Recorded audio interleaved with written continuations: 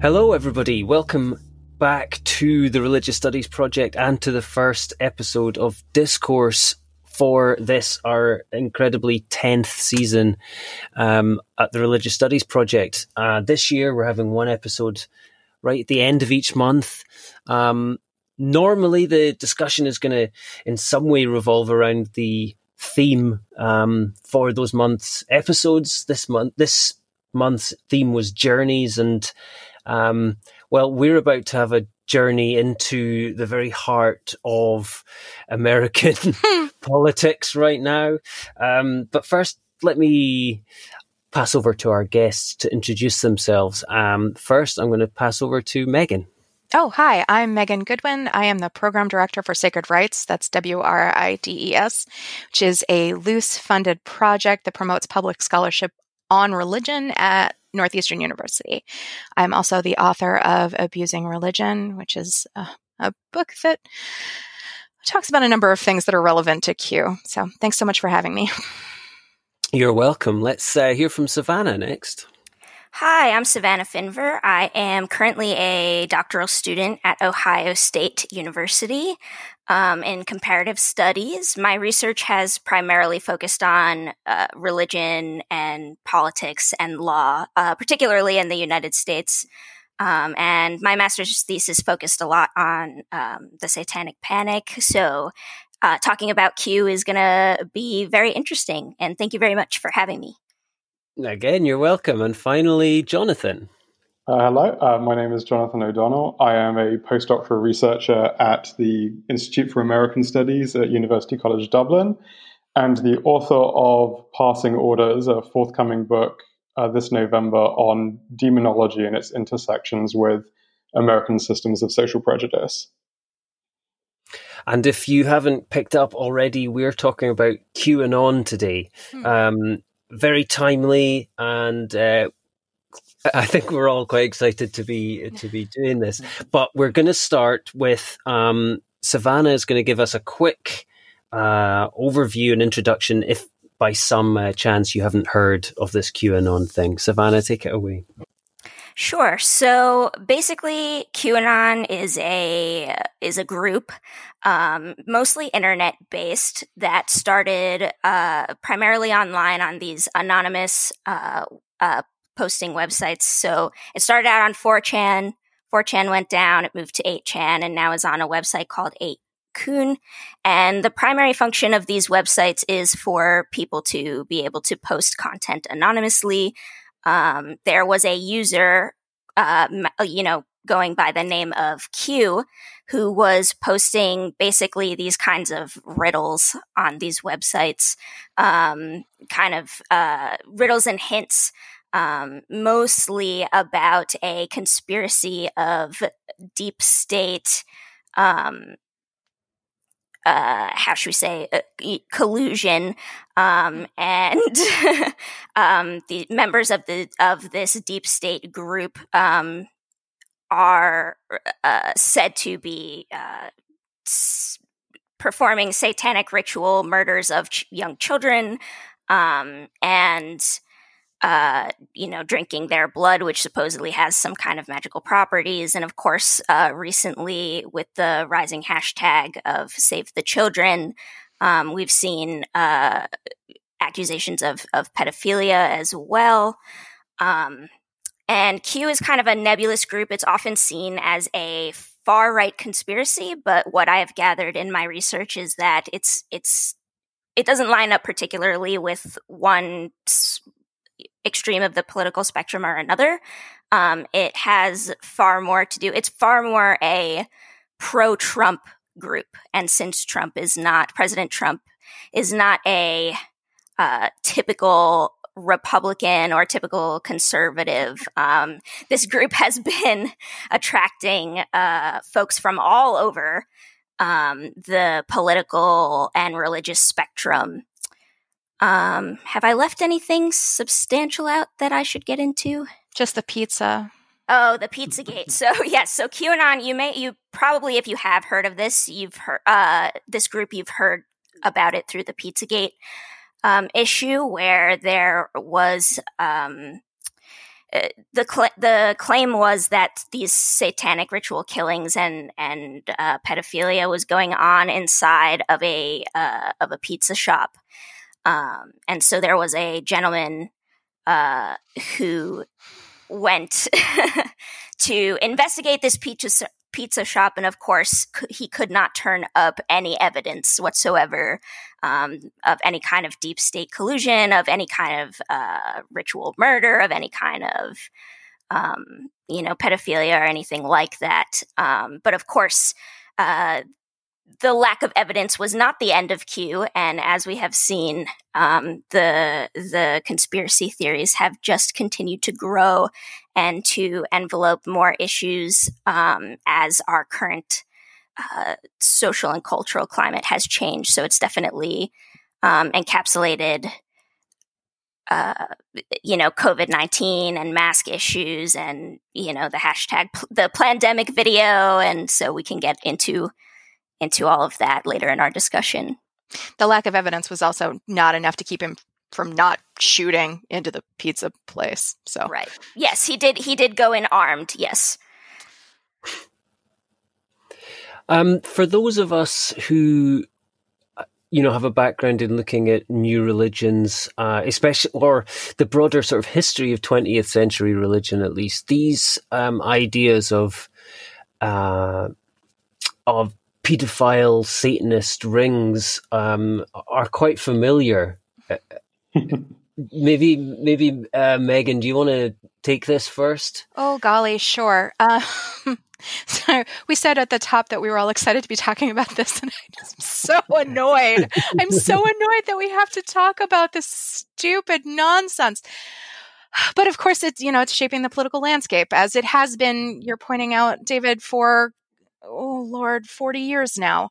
So the short version is that America's satanic panic gets kicked off in the 1980s, largely around anxieties that folks caring for children outside a traditional nuclear family are subjecting them to satanic rituals for unclear but very scary reasons connected possibly to a scheme of global domination aspirations. So we see it early in the 1980s with anxieties around childcare facilities, most famously the McMartin Preschool, where the folks who are running the preschool are subjected to the longest and most expensive criminal trial in U.S. history that after a decade turned up no evidence of sexual abuse or ritual activity.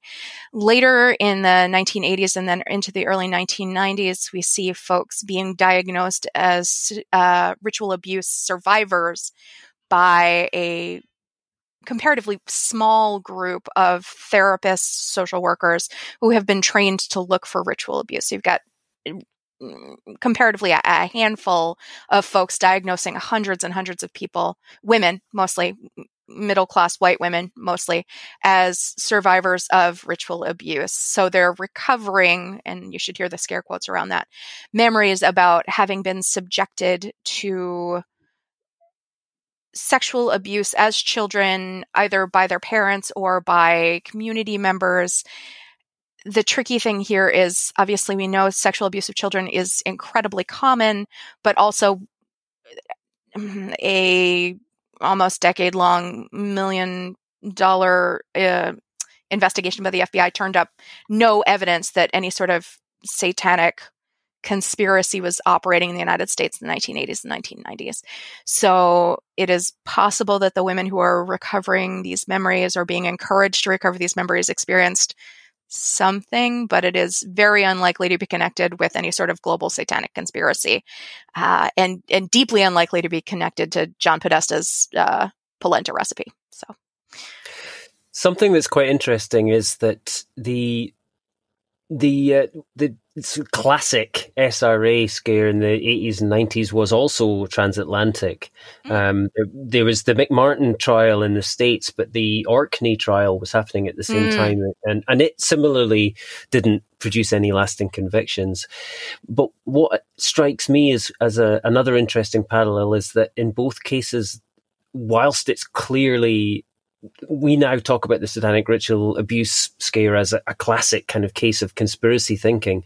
But at the time, it was something that was, in law, and police officers were being trained, and there were special seminars for lawyers and policymakers where, people with extremely dubious credentials, often coming from a highly evangelical background, were teaching police officers how to spot, the evidence of these satanic religions, which simply didn't exist in the form that they were imagining. And here we again have something which straddles a sort of the kind of popular conspiracy stuff that we saw, the stuff that the X-Files was talking about, but also involves people in government. Mm. Well, that's a really important point. I think folks assume that satanic panic or satanic ritual abuse concerns were exclusively religious or limited to religious communities, but they weren't. This was incredibly mainstream. The chapters that I work on satanic panic in my book look at the ways that ostensibly secular organizations and institutions like social work, like law enforcement, like the courts are adopting a really religious script in these, again, supposedly secular spaces. And the piece about the evidence is important too, specifically because I can't speak to the Orkney case, but with the American cases, people were convicted for, honestly, collectively centuries on specious, if not no evidence. Some of these folks are just now getting out of jail. Some of them are still serving terms. And we still have laws on the books in several states specifically related to satanic ritual abuse, despite the fact that the phenomenon has been pretty thoroughly debunked outside conservative evangelical circles. There's historical links. A lot of the same people who were involved in the policing of satanic ritual abuse during the 90s were also involved in the recent. We had a little satanic ritual abuse scare in 2014, 2015 based around Hampstead, and it's exactly the same people, and those people now are also involved in the Save the Children marches that were happening in the US and in Britain just this weekend past, I think. Savannah, any thoughts there on connections with satanic ritual abuse? Sure. I mean, it's interesting that we're seeing, as Megan already pointed out, that we're seeing kind of a repeat of this rhetoric kind of bouncing up again. I think what's really interesting to point out is that the satanic panic popped up at the end of the 1960, 1970 countercultural movements here in the United States. And here now, again, worldwide, globally, we're having another cultural crisis in terms of COVID-19. It's changed the way that we've, looked at things. It's changed the way that we're behaving in our everyday life. And I think,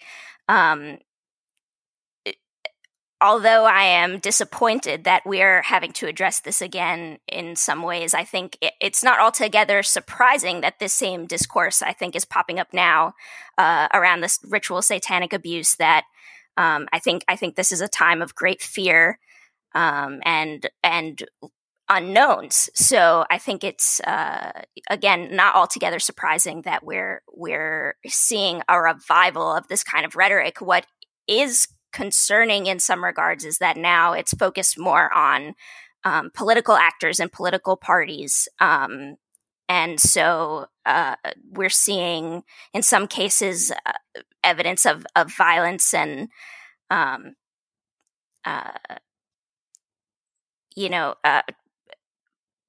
facing towards, political actors, and particularly the Democratic Party as Trump's chosen nemesis.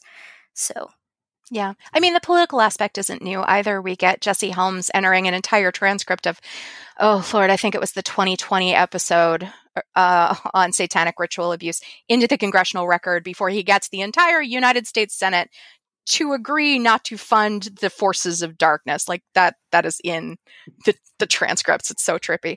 But it also, I think, speaks to this weird space of the devil / Satanism / satanic panic occupying a weirdly secular space. Like none of the members of Q are doing like a Ku Klux Klan thing of saying we all need to be good white Protestant men. But you do have this united force against like evil and the forces of darkness that works in a very religious framework, but doesn't espouse any one particular like religious identity. I know Jonathon's kind of our demonology specialist. I'm wondering if he could maybe speak to that. Yeah, I was going to bring him in, especially as we get into the more sort of, what's the word, sort of spiritual warfare aspects of it, which are very interesting to me. Okay, well, I can talk about that. I mean, I guess that's a kind of opening point to go back to a kind of point that Megan made, is that the idea of satanic ritual abuse like never went away from a lot of conservative evangelical circles. It's been a pretty, if not prominent, like at least present aspect in a lot of the conservative evangelical discourse ever since. And there's a large overlap between Q and general discourse of the spiritual warfare.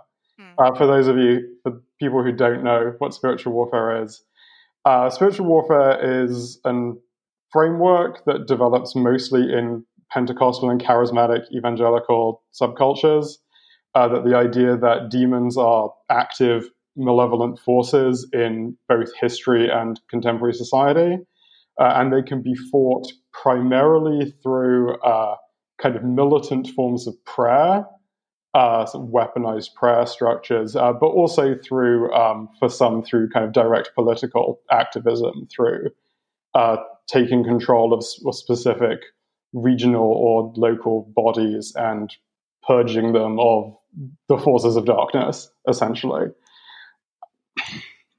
But there's a general big overlap between that kind of framework and Q, both kind of in terms of specific figures.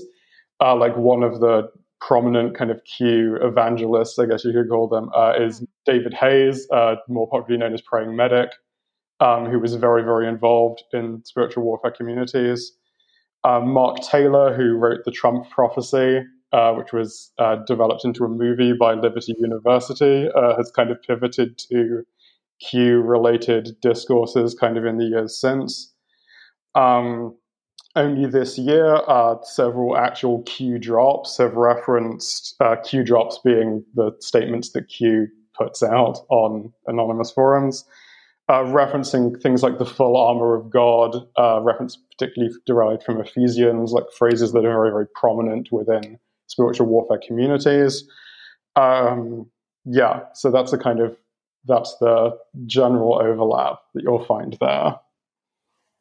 I wanted to pick up on something you said there about things coalescing around the Q narrative, because this is something that I find very interesting. My doctoral research was on conspiracy theories in the lead up to 2012. It wasn't specifically about 2012, but it was about these communities that were kind of post-New Age. And I noticed this pattern of these, every so often this millennial narrative would appear that everything kind of coalesced around.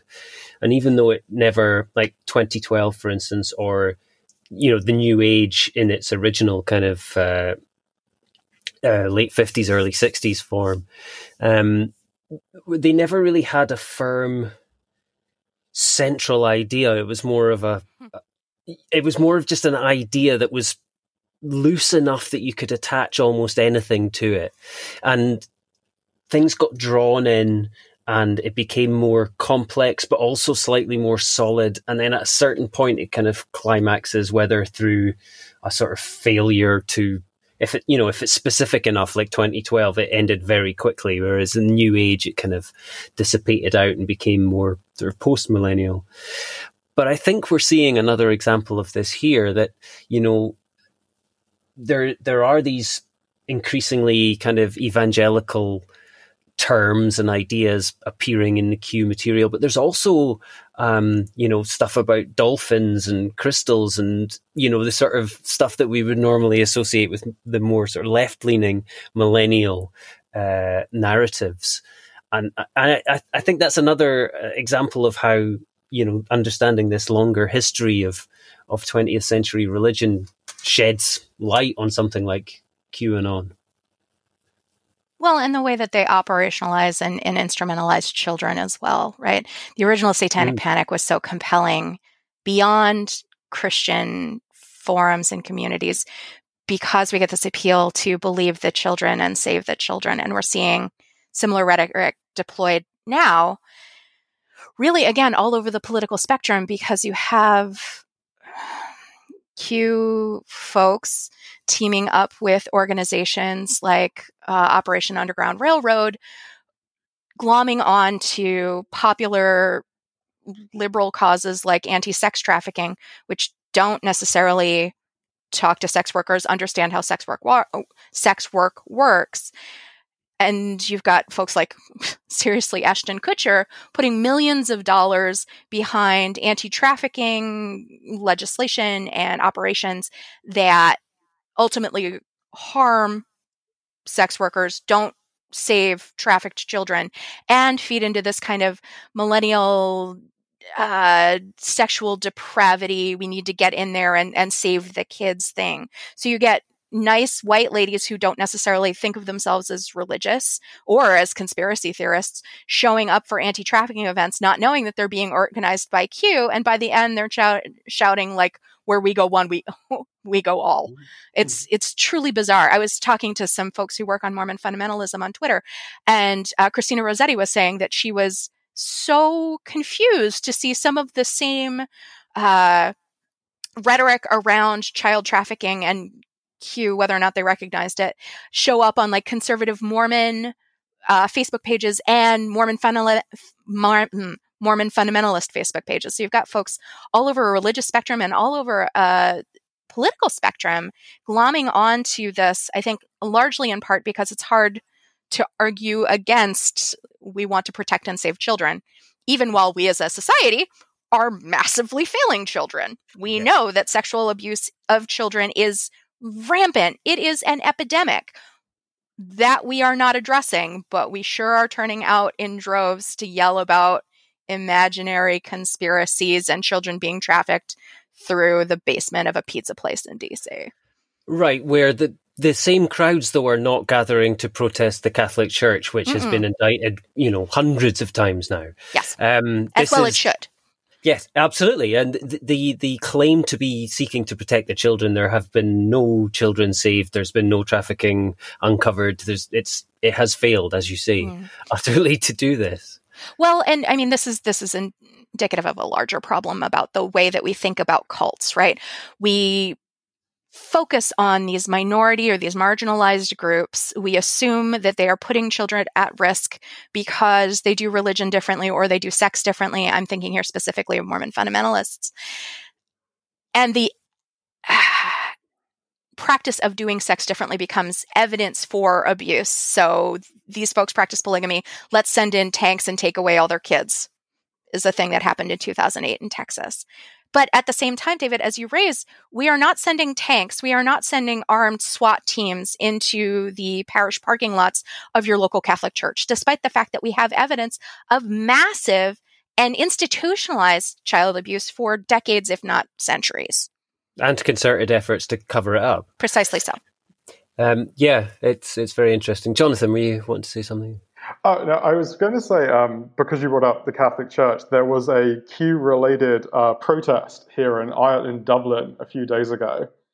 And despite the critical role that the abuse scandals in the Catholic Church have played within Irish public discourse over the last sort of 3 decades, that wasn't a feature at all of the Q protests. Yeah. What? They seemed very unconcerned with that and more concerned with nebulous conspiracies around particularly gay members of the Irish Parliament. Well, it's so staggering because, again, like it's not as though there is not evidence of child trafficking directly tied to the Trump administration. But we're going to assume, we here being Q members or adherents or however you want to think them, that he is in some way using the deep state to combat child trafficking while he's saying that Ghislaine Maxwell, he wishes her well. It's just utterly baffling. Yep, and likewise with the royal family here as well. There's not a lot of press outrage about that one, surprisingly. Yeah. I wanted to pick up on something, another aspect of how I think a religious studies perspective can be quite enlightening here. So no pun intended. Is this idea of belief. So we're talking about demonstrations where people with very different and sometimes incompatible religious and political positions are gathering together to protest, particular, I'll call it particular issues, for want of a better way of saying it. And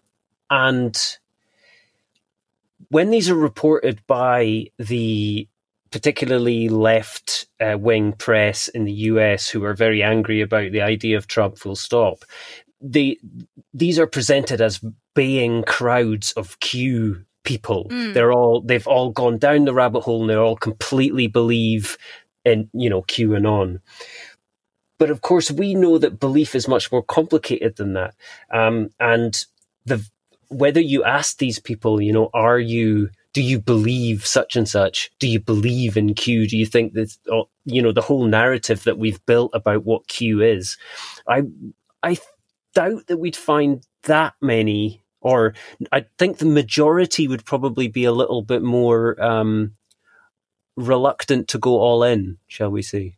I mean, ultimately, I don't know that it matters so much. I think the focus on belief it's a Christian instinct and it lingers in the academy, but ultimately I care less about whether or not they've fully bought into Q than whether they're showing up in the streets without masks, breathing on each other, and insisting that we save the children in ways that make lawmakers and celebrities pay attention to them, and then act in ways that don't save any children but do actively harm sex workers and minority religions.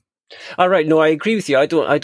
It's not an issue of caring, I think, but it maybe suggests that the issue here is this underlying belief of secret crowds of the other who are trying to abduct and molest our children, which is something that has a long, long history going at least back to the 80s and probably much longer than that if we take in, the anti-Semitic stuff before the war.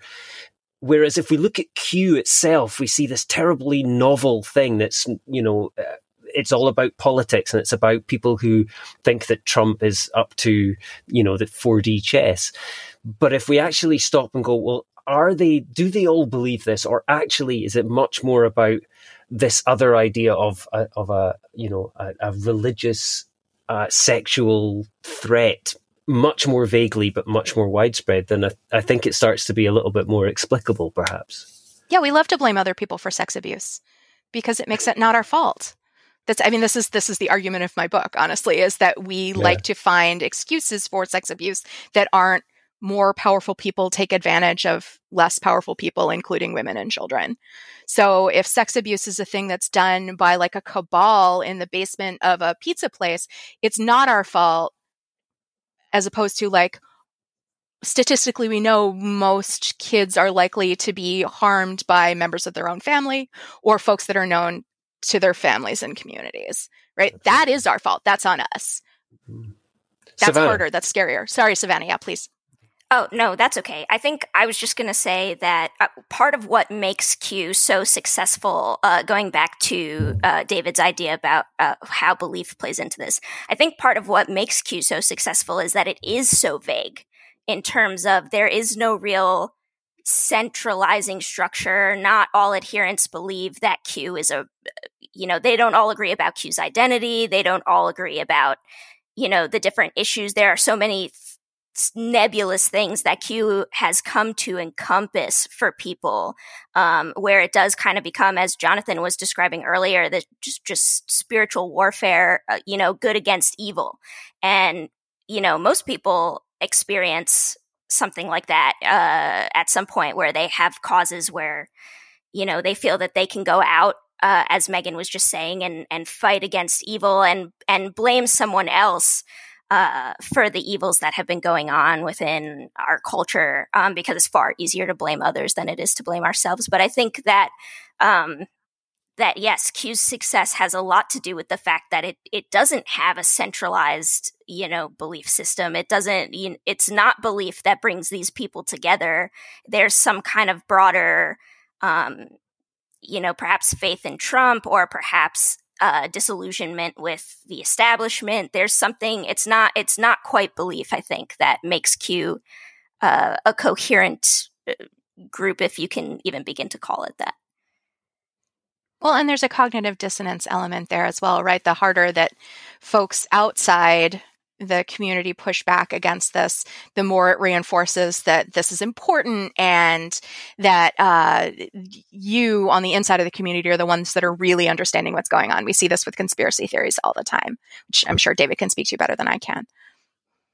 Yeah, I mean, it's the reinforcement of group identity, and I think the increasing narrative of individualism in the latter half of the 20th century is fed into that, that there's an encouragement to do your own research and think for yourself, which adds to this idea of, well, if I'm getting this much resistance, I must be onto something. Precisely. Well, yeah. And also all of the information that you have access to is not of equal credibility, but again, the questioning of credibility fades into this: who's really telling the truth, who really has access to this. So. Right. Well, I mean, this is a much bigger conversation. We probably shouldn't get into it, but we've probably got 10 minutes left. But we're seeing the broader public discourse catch up with the sort of critical theory of what was, the avant-garde of academia in the 40s and 50s is now mainstream. But the problem is that many of the people don't have the critical skills to tell good information from bad information, because education is not as good as it should be. But we'll come back to that another day. What I want to do just now is talk a little bit more about the way that language about religion is playing into the current political discourse. I think it's very interesting. If you read an article on Q from either side, you'll see the opposite side being derided for being a religion or a cult, or the one that's recently appeared, which I'm seeing a lot, is death cult, which I think is the next level up from being a cult. So what's happening here? What does this tell us about the way that people are using the language of religion? Jonathon, let's start with you, because you haven't had a chance yet. Well, I'm guessing Megan has a lot of feelings about the use of the word cult. One of the things I found really interesting about the discourse is the way that the language around religion serves various degrees of othering to a certain extent. For example, references to Q as a new religion, for example, tends to operate to distance itself from a form of American religion that is heavily white and heavily Christian. It essentially says like the Q is not something that has emerged from pre-existing religious and political frameworks in America. It is quintessentially different. On the other hand, you have people kind of going further and using the cult language around it to be like, no, it's not a religion, it's a cult, or a death cult even. And basically the way that this language tends to operate to present Q as something very unique and very new, in a way that exculpates us, or like normative society in America, from any form of kind of culpability in the underlying frameworks that have caused it to come about in some way. Mm. It protects Christianity, certainly. Yeah. It allows you to avoid the uncomfortable connections with, the evangelicals. Certainly. Yeah. Well, and very specifically, white supremacist Christianity, which is way more mainstream than we like to think that it is. Definitely. Yeah. It's kind of interesting because even in articles that address the evangelical undertones or overtones and the intersection will still try and depict Q as something quintessentially different in a lot of ways. And I find that very telling. Mm. Savannah? Sure. I think it's very interesting because it depends on who you are speaking to, what kind of, as you talk to different adherents, they all have a different perspective as to whether, Q is a cult, a conspiracy theory, a religion.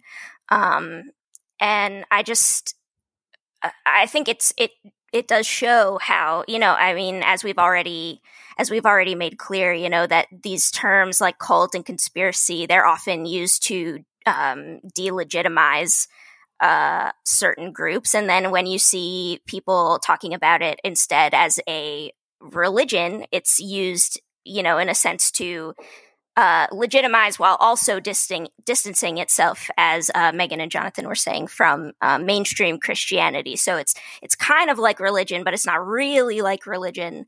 And it's been very interesting for me to see different news casters and reporters, and especially scholars from other fields, trying to grapple with how to classify Q, because it doesn't really seem to fit.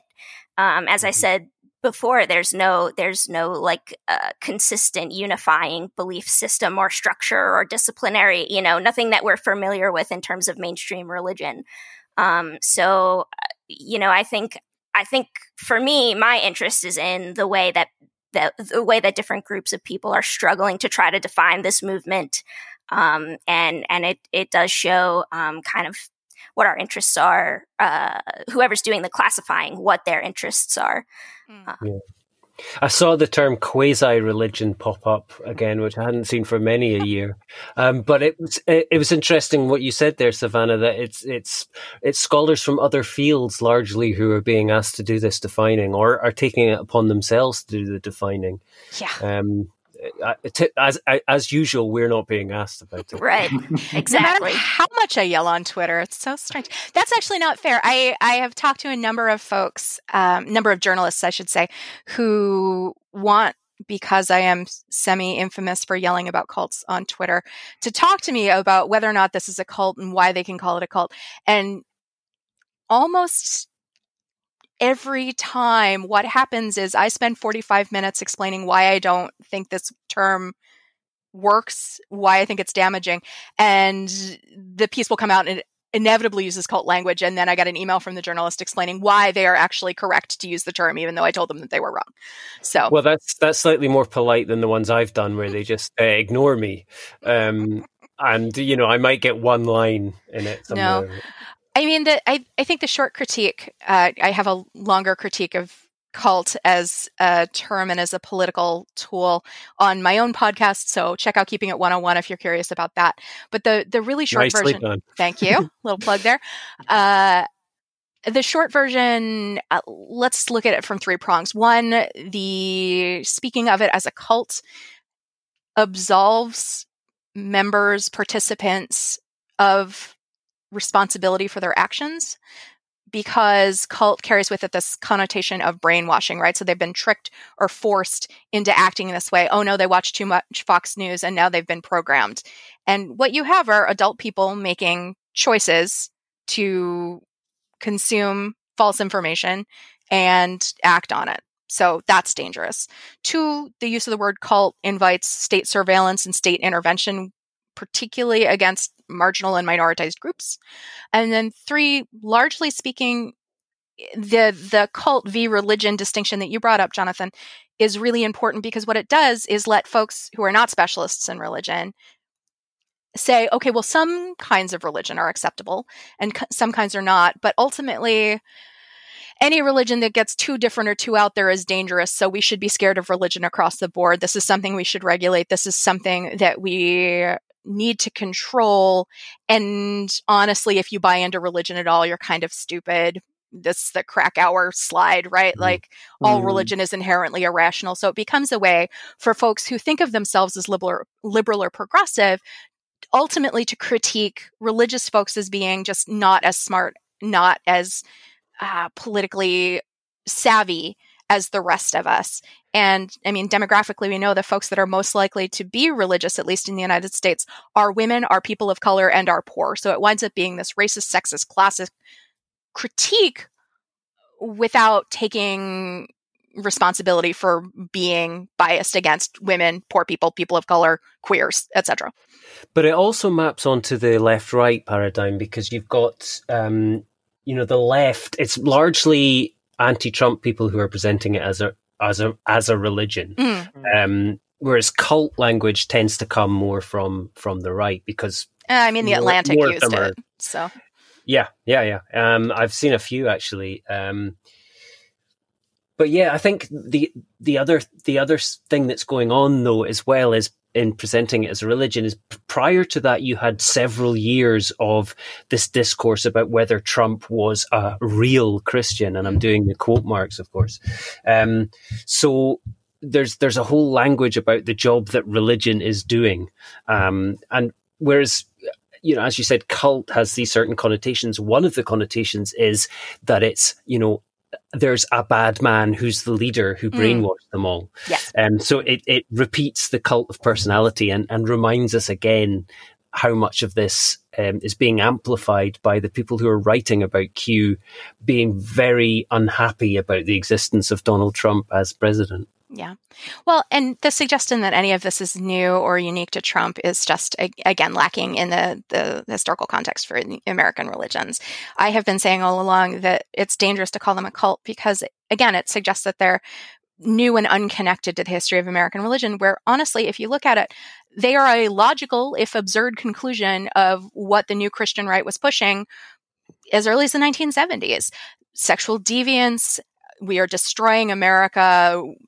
Only folks who are truly committed to a very specific kind of morality that looks an awful lot like conservative evangelical / Catholic sexual morality are truly American. Jonathan, any last thoughts?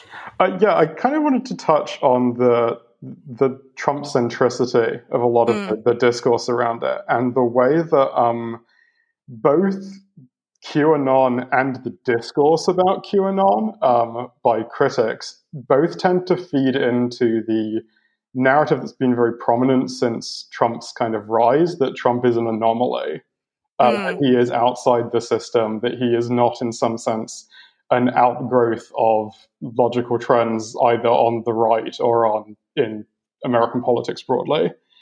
And yeah, both the way that the critics of QAnon and QAnon itself kind of rely on that notion of Trump as the outsider, as the thing that is not a product of a system, but is fundamentally a kind of break with the status quo, whereas he's not in a lot of ways. No, he's Andrew Jackson 2.0. Come on. Yeah. There's nothing new about this.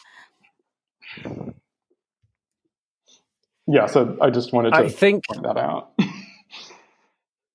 Yeah, it's absolutely worth pointing out. And I think we've come back to a nice point to end on, which is this note of all of this makes a lot more sense if you have a background in religious studies. So go take religious studies. Take a class. Take Religion 101, and if you can't go to a real class, then there's a podcast for that. There is.